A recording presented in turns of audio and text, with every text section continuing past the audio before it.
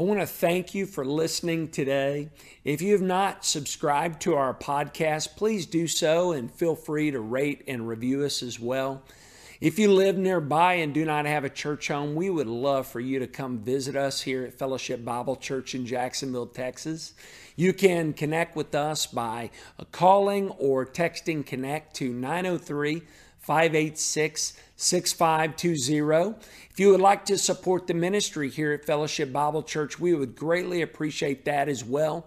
To give one time or on a regular basis, you can text GIVE to 903-586-6520.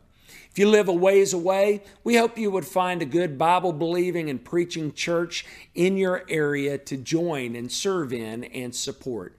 Thanks again for joining us. We hope you have a great week.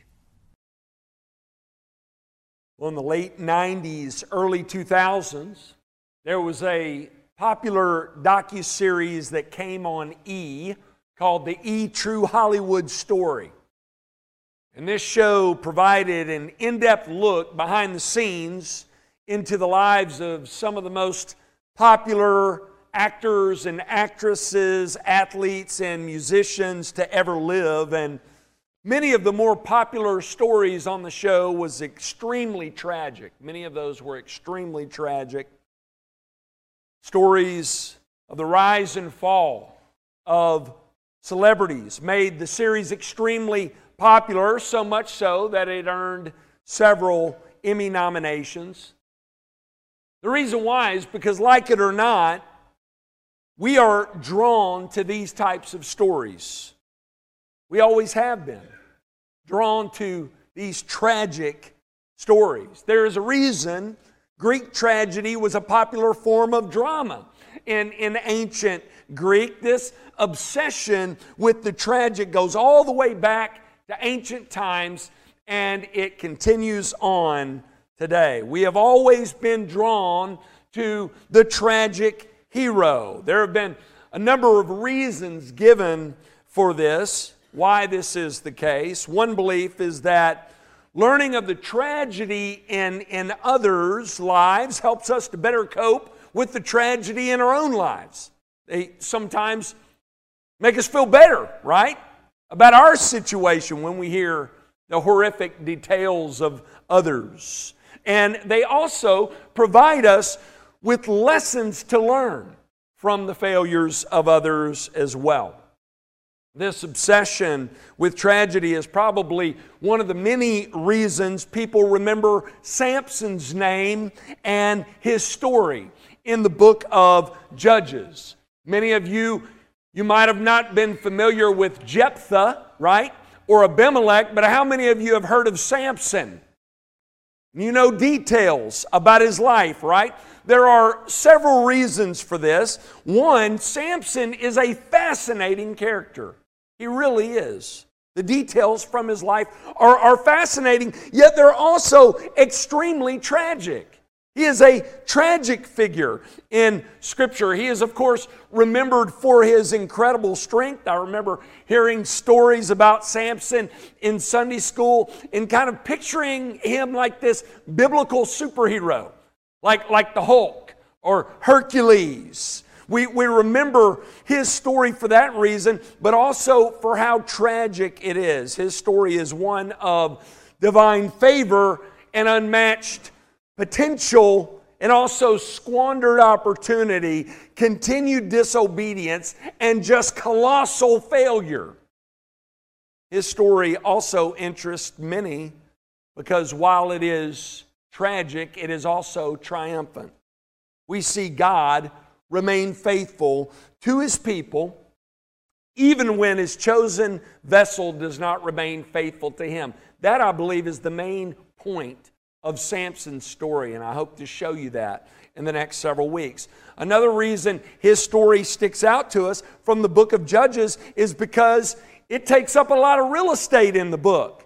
Samson is the last of the judges in Judges, and his story continues for 4 chapters, from Judges 13 to Judges 16. This morning, we're going to be focused in on chapter 13, and I want you to see, like many stories of the popular rise and fall of celebrities in our day, Samson's story, like many of theirs, it starts off with a promising beginning. He has a promising beginning. I want you to see that.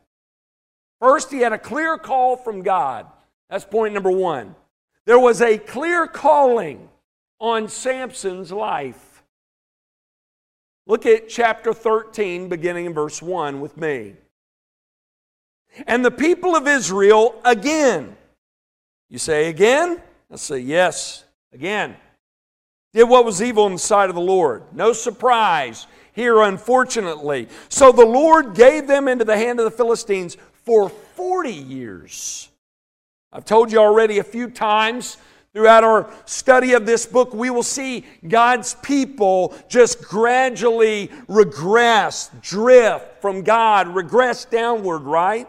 They become more and more corrupt as the book of Judges continues on. They become more wicked. They drift further and further away from God. They become less and less like God's people and more like their enemies. Less like the Israelites and more like the wicked Canaanites. We also witness God's punishment become more and more severe as well. Over the past 2 weeks, we have studied the story of Jephthah, and in that story we learn that God's people were just immersed in idolatry, completely given over to it. We learn of 7 idols that they served, and because of their wickedness, God sent them into slavery with the Philistines and the Ammonites for 18 years. And up to that point, that was one of the longest that God's people, Israel, had been enslaved to their enemies in Judges until now.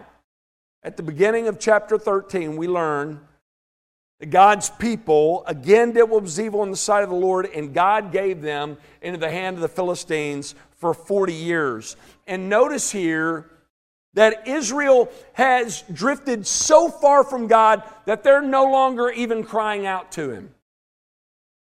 They're done crying out to God. They are too immersed in the godless culture of their day to see God and see their sinfulness and their need for rescue, and so they are not crying out to God. They are in a dark place. And the question we need to ask now is, what's God going to do about it? Is He going to leave them in the dark? Is He going to wash His hands of them? He could have done so and been completely just in doing so, but instead, we see here God works in the midst of this dark and difficult situation through a dark and difficult people for His redemptive purposes. This is a glorious truth that we see play out consistently throughout Scripture and throughout church history. No matter how corrupt, get this, no matter how corrupt the culture gets, we see God faithfully at work. Amen? That should comfort you, help you sleep at night. Look at verse 2. There was a certain man of Zorah, of the tribe of the Danites, whose name was Manoah, and his wife was barren and had no children, and the angel of the Lord appeared to the woman. Now let's stop there for a minute. There's been a lot made about this angel of the Lord here. There are times in Scripture where God sends angelic messengers to people to reveal His will to them. And at times, the Lord appears in angelic form to make this announcement here. And many, they do not believe this is an appearance of the Lord here. They argue because He refers to God and He speaks of offering a burnt offering to the Lord, that this may be an angelic messenger. But there is reason here to believe that this right here is an appearance of the Lord in angelic form. I'm going to show you that later on, okay? But there is a reason that the Lord in angelic form here is speaking impersonally to these two. They are far from God, okay? They're often painted in a positive light, Manoah and his wife, but I don't believe we have that here at all. And I'm going to show you why. He is keeping his distance from them, speaking very impersonally to them, but revealing God's will. Because God's a God of grace, right? And mercy, and we see that here. But this is an appearance of the Lord in angelic form. We'll see it more in just a minute. The Lord appeared, the angel of the Lord appeared to the woman and said to her, "Behold, you are barren and have not borne children, but you shall conceive and bear a son." Now, does this sound familiar, these details? It should. It should. There are several miraculous conceptions and births mentioned in Scripture. And of course, the most well-known is the virgin conception, right? Only time that happens, and virgin birth of the Lord Jesus Christ. You're going to read these in your Scripture reading this week, so be sure and check that out. But Manoah and his wife, they have this type of experience. God is letting us know here, through these events, that their son is someone special, okay?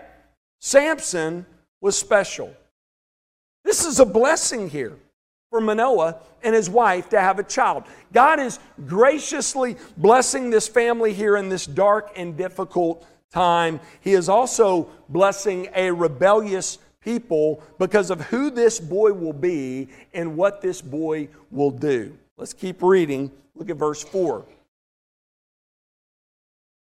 "Therefore be careful, and drink no wine or strong drink, and eat nothing unclean. For behold, you shall conceive and bear a son. No razor shall come upon his head, for the child shall be a Nazarite to God from the womb. And he shall begin to save Israel from the hand of the Philistines." So get this. The world is dark at this time. God's people are struggling. They have drifted far from God. They're set against Him in sin. They're not seeking Him for deliverance. And the angel of the Lord appears to this woman, to the wife of a certain man of Zorah, of the tribe of Dan, named Manoah. And he tells this woman who is barren, "You shall conceive and bear a son, and he shall begin to save Israel from the hand of the Philistines." Now, why does he only begin to save Israel? Because they need more saving right after.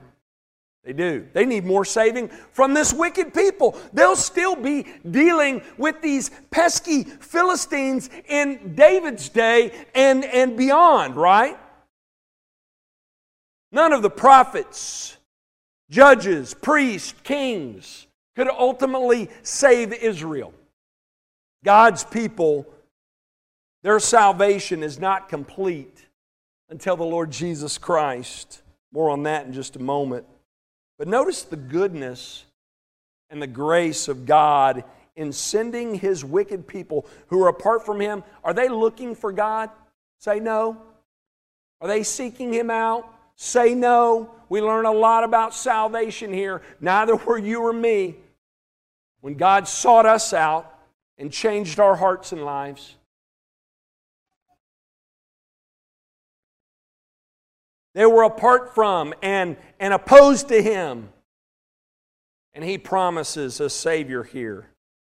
I've said already in this study that while there's a lot of focus on the sinfulness of man and the just judgment of God in Judges, this book emphasizes the amazing grace of God. We see it right here. God's people did not deserve to be saved.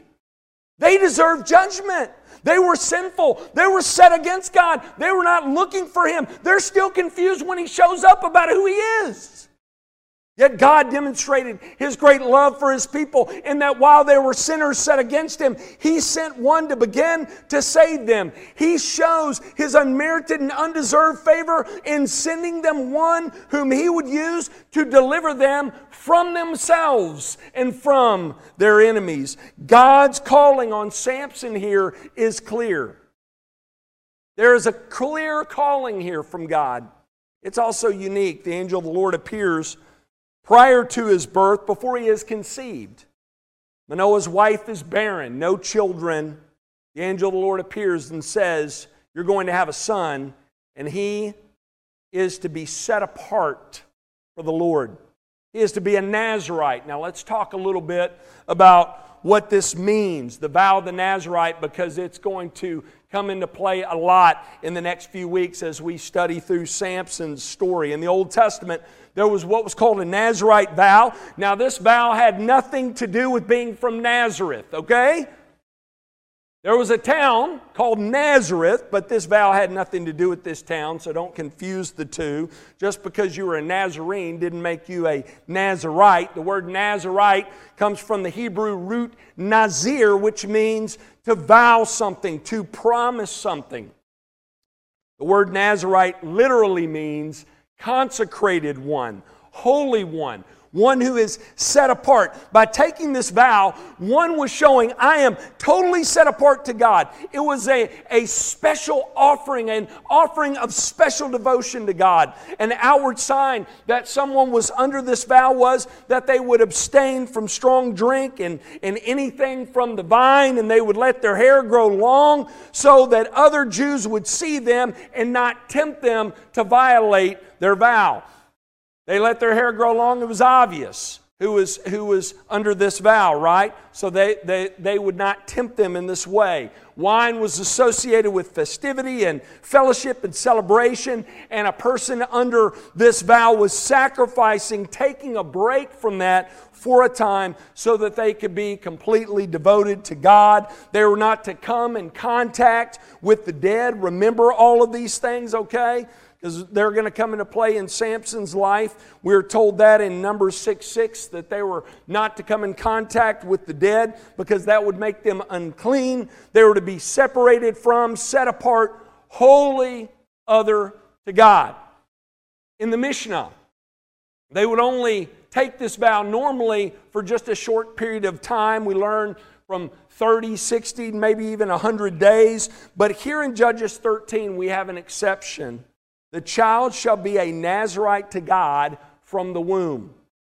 Samson was set apart from day one, before he was born, while in the womb. This is a promising beginning, right, for Samson. Clear calling on his life, but like with many tragic heroes, there are some concerns from the start. Next point. Notice that while there is a clear calling on Samson's life, there is also clear confusion over the mission God called him to. There was a clear confusion over Samson's mission. Read with me beginning in verse 6. Then the woman came and told her husband, "A man of God came to me, and his appearance was like the appearance of the angel of God. Very awesome. I did not ask him where he was from, and he did not tell me his name. But he said to me, Behold, you shall conceive and bear a son. So then drink no wine or strong drink, eat nothing unclean, for the child shall be a Nazarite to God from the womb to the day of his death." Let's stop here for a minute. I want you to see here some positives and some negatives here to this woman's response. First, the positive, she believed this message. She went and told her husband about it. But notice what she left out. She fails to tell Manoah an important part of this message, that their son will begin to save their people from the Philistines. She leaves out the message of the grace of God. Instead, she just focuses in on the miraculous conception and the works they must do. A very pagan response. They had been so immersed in pagan culture that they latched on to the miraculous and the fantastical, in that people must do certain things to earn the approval of and to remain in favor with God. They had forgotten the message of God's amazing grace. Her report to her husband, in that report she omits that truth, that their son is to be the Savior of their people. This leaves Manoah confused about who this child is and the work that God called him to. There is a confusion about their son's calling and the God who called them, right? Who will continue this work through their son. There is confusion on all of this. Professor of Old Testament at DTS, Dr. Robert Chisholm, he says this in his commentary on Judges. Look at this quote. This omission is of great significance. Samson's mother failed to communicate what was most important, her son's divinely appointed destiny. Her response to the angel's message foreshadows Israel's failure to recognize Samson as their God-given deliverer and Samson's own confusion about his role in life.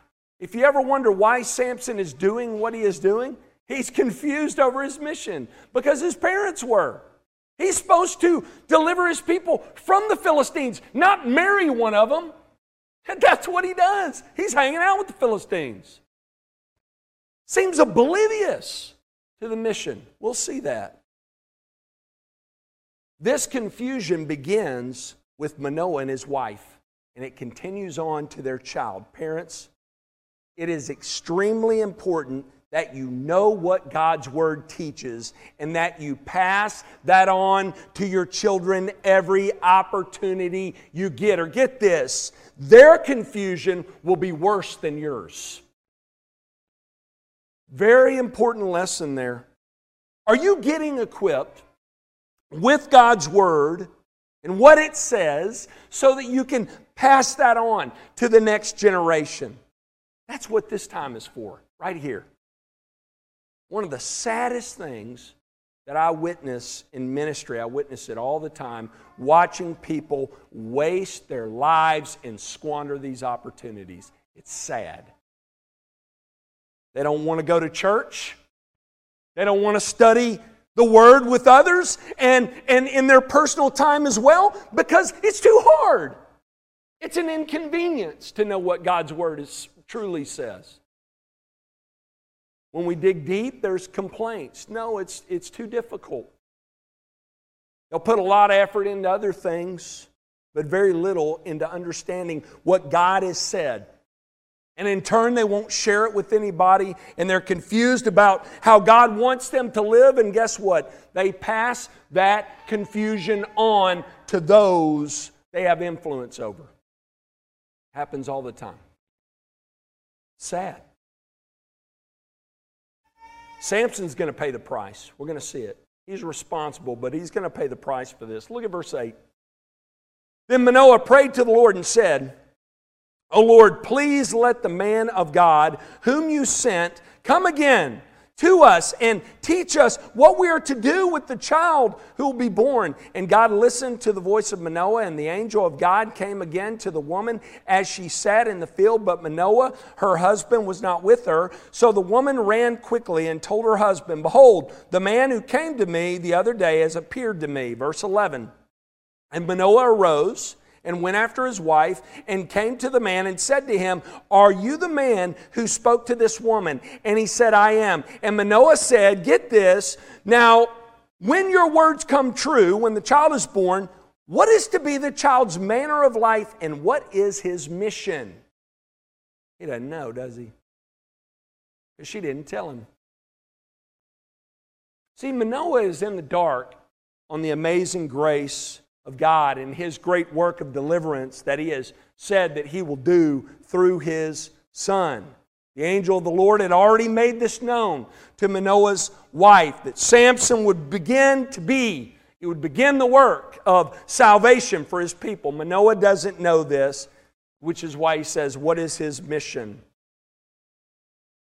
The angel of the Lord has clearly answered this question in his first appearance to Manoah's wife. This meeting hardly seems necessary, right? God says it once. We should pay attention to it and pass it along, right? Share this message.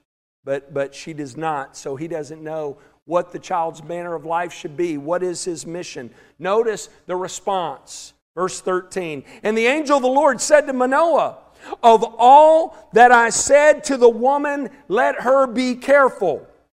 She may not eat of anything that comes from the vine, neither let her drink wine or strong drink, or eat any unclean thing. All that I commanded her, let her observe. First he says, your wife must give careful attention to everything that I have told her. In the Hebrew text, the word everything is placed in the first position in the sentence for emphasis. Emphasis is on the word everything. Your wife needs to remember everything that I told her. Then he repeats to Manoah what his wife had already told him. She is to not eat anything that comes from the vine, or drink wine or strong drink, or eat anything unclean. All that I have commanded her, let her observe. The everything in the all includes the fact that their son will be a savior for the Israelites from the Philistines. Why did this messenger purposefully veil this intention from Manoah when he asked about the child's mission? Well, we're not told specifically, but think about the context of Judges here. And think about where we are in the story. God is dealing with the people who are apart from and opposed to Him and not listening to Him. They're not valuing the deliverance that He's promising to bring. They're not seeking God for that deliverance. While certain commentators look to Manoah and his wife in a favorable light, I do not believe we have that here. Yes, they do certain things the angel of the Lord tells them to do, like a pagan would to an idol that they are worshiping. But he remains distant from Manoah here. While God's promise of deliverance remains, he remains distant from this couple here. God is to be praised, right? Not Manoah and his wife, and certainly not Samson for the work that he will do through Samson. Look at verses 15 through 16. Manoah said to the angel of the Lord, "Please let us detain you and prepare a young goat for you." And the angel of the Lord said to Manoah, "If you detain me, I will not eat of your food." He's not accepting their hospitality. That should tell you something. Other times angels did accept hospitality. Notice he tries to redirect Manoah to genuine worship of the living God. He says, "But if you prepare a burnt offering, then offer it to the Lord." For Manoah did not know that he was the angel of the Lord. You see, he's in the dark, right? On who he is. While some commentators view this couple in a favorable light, I think what we have here is two people who perfectly represent where God's people are morally at this point in the story. Manoah doesn't know who he's speaking with, and we'll see in a moment. He is still confused with whether this word will come to pass.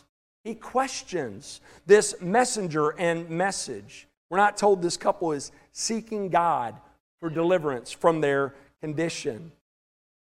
They also are not seeking God for deliverance from the Philistines. And when Manoah's wife reports to him, she omits that important detail.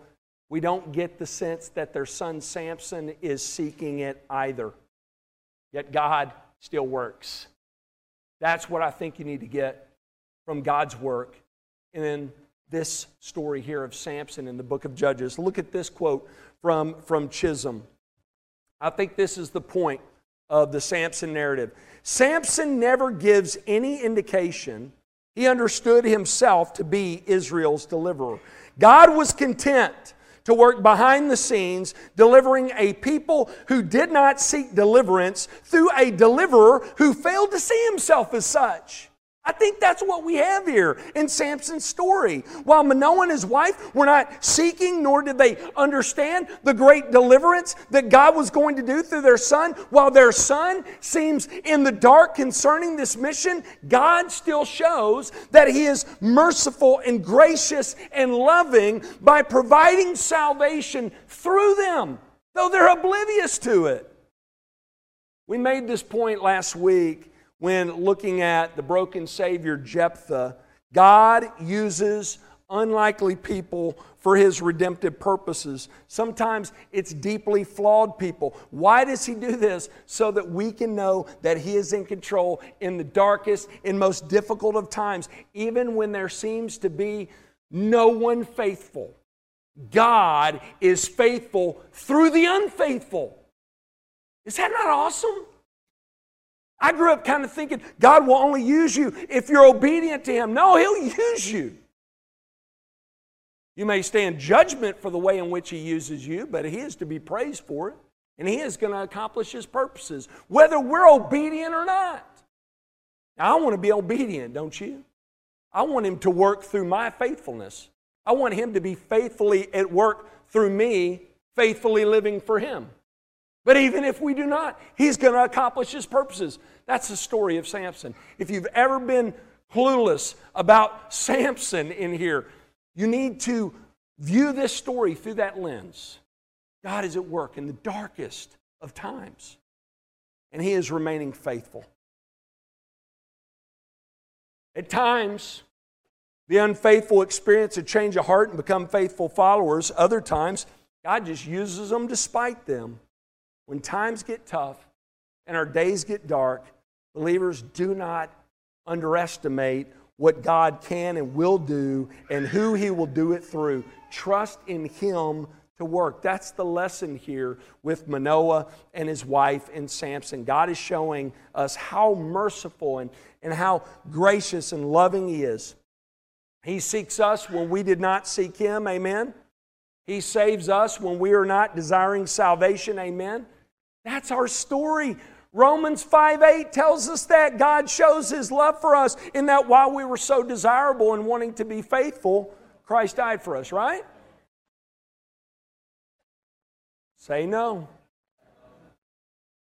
In that while we were still sinners, Christ died for us. Now, while Manoah and his wife eventually received more clarity on who this messenger is, troubling trends continue, and they remain in the dark on this mission that God will accomplish. Let's keep reading, verse 17. And Manoah said to the angel of the Lord, "What is your name? So that when your words come true, we may honor you." He still didn't know. And the angel of the Lord said to him, "Why do you ask my name, seeing it is wonderful?" Now, the word wonderful there is a word often used of the Lord. It is a unique and divine address, okay? "Why do you ask my name, seeing it is wonderful?" So Manoah took the young goat with the grain offering and offered it on the rock to the Lord, to the one who works wonders, and Manoah and his wife were watching. And when the flame went up toward heaven from the altar, the angel of the Lord went up in the flame of the altar. Now Manoah and his wife were watching, and they fell on their faces to the ground. That's a good response, right? But still, notice their confusion, verse 21.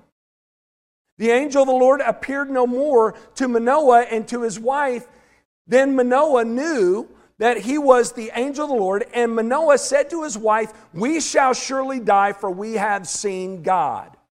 So notice verse 22, Manoah now knows who it is, right? They have been in the presence of God. And while this sounds like a good response, notice here Manoah's confusion still concerning the character of God. He knows it's the person of God, but he is still confused by His character. They know they've been in His presence. Why then would he doubt God's promises, which is what he clearly does here? Why would God appear to them, tell them they will have a son, and then kill them for seeing Him? You see that? Manoah doesn't get it. He doesn't get it. It's important once again that we learn from his mistake and we grow in our understanding of who God is so that we respond differently, so that we respond properly to God at times like this. Can we be guilty of questioning God's character and doubting His promises when we're faced with uncertainties? You better believe it, right? What's the answer? We need to grow in our knowledge of who God is from His Word. We need to do a deep dive into His perfect character and faithful works. We need to count our blessings, right? And trust in Him for what lies ahead. There are types of psalms in the book of Psalms called Psalms of Remembrance. If you're ever reading a psalm and it feels like you're getting a history lesson, that's a psalm of remembrance. In those psalms, the psalmist will include a history lesson of God's faithfulness. And the reason why is so the reader will be reminded of God's faithfulness in the past and trust in God in the present. Manoah needed reminding, so do we. His wife has a better handle on things, which is probably why the Lord appears to her. Look at how she corrects her husband. Verse 23. But his wife said to him, "If the Lord had meant to kill us, He would not have accepted a burnt offering and grain offering at our hands, or shown us all these things, or now announced to us such things as these. That's right. If the Lord had meant to kill them, He would have done it and not instructed them on the proper offering to offer that would be acceptable to Him. If He was to kill them, God would not have received that offering, which He most definitely did. Manoah's wife also told him if He meant to kill us, He would not have appeared to us announcing to us these things. He would not have promised us a child if His plan was to kill us. Manoah's wife has a stronger faith in the faithfulness of God, but both continue to be in the dark about the important mission of their son. Also appears as if the godless pagan influences continue to influence them even after this time. Look at verse 24. We're almost done.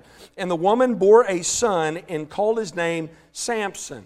There is something to the name Samson.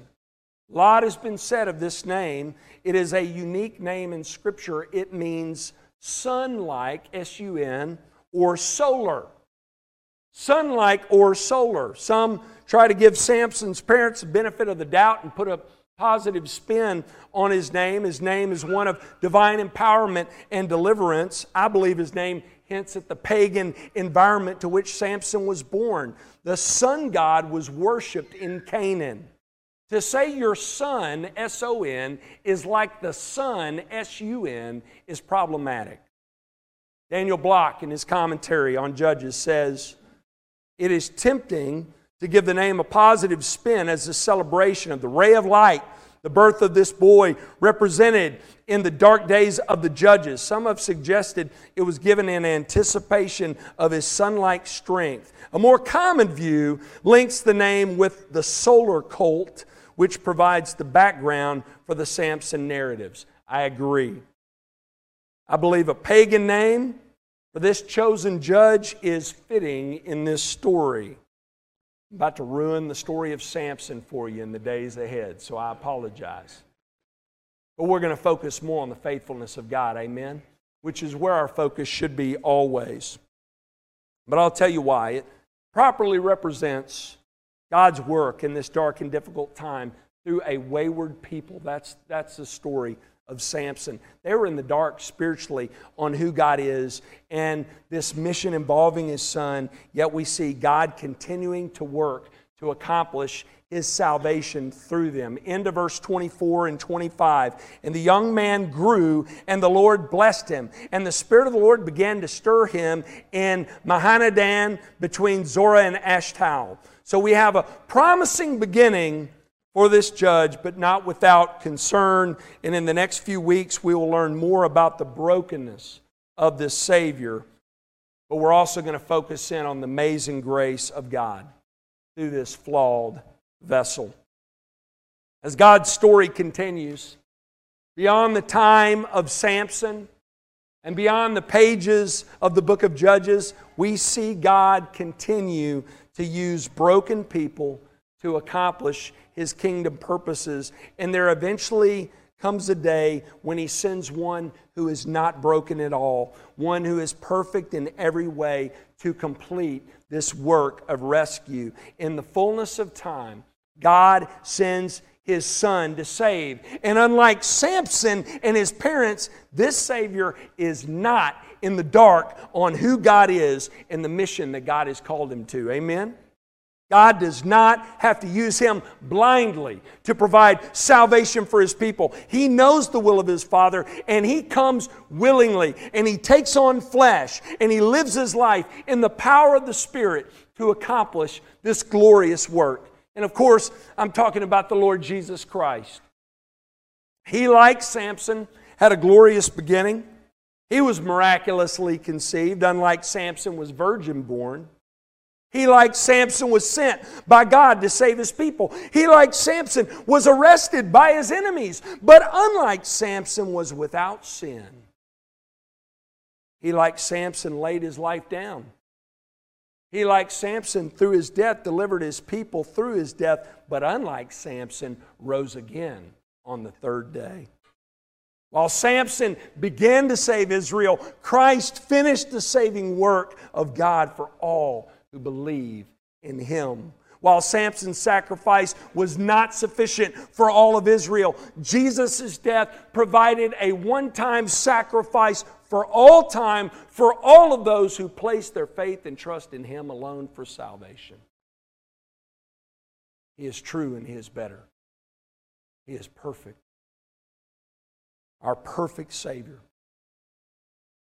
The question for you today is whether you understand His work that He has done and whether you are trusting in this Savior alone for your salvation today, or are you in the dark on Jesus' person and work. God has accomplished His salvation through His Son Jesus. The way of forgiveness, sin, and restoration to God has been made available to you through the life and death and resurrection of the Lord Jesus Christ. And the question I want to leave you with today is this: have you responded to Him? Are you trusting in Him alone for your salvation? If not, that's your invitation today. I invite you to lay your life down before the King of Kings, the true Savior, the Lord Jesus Christ. Turn from your sin, give your life up and over to Him today, and be saved. Let's pray together.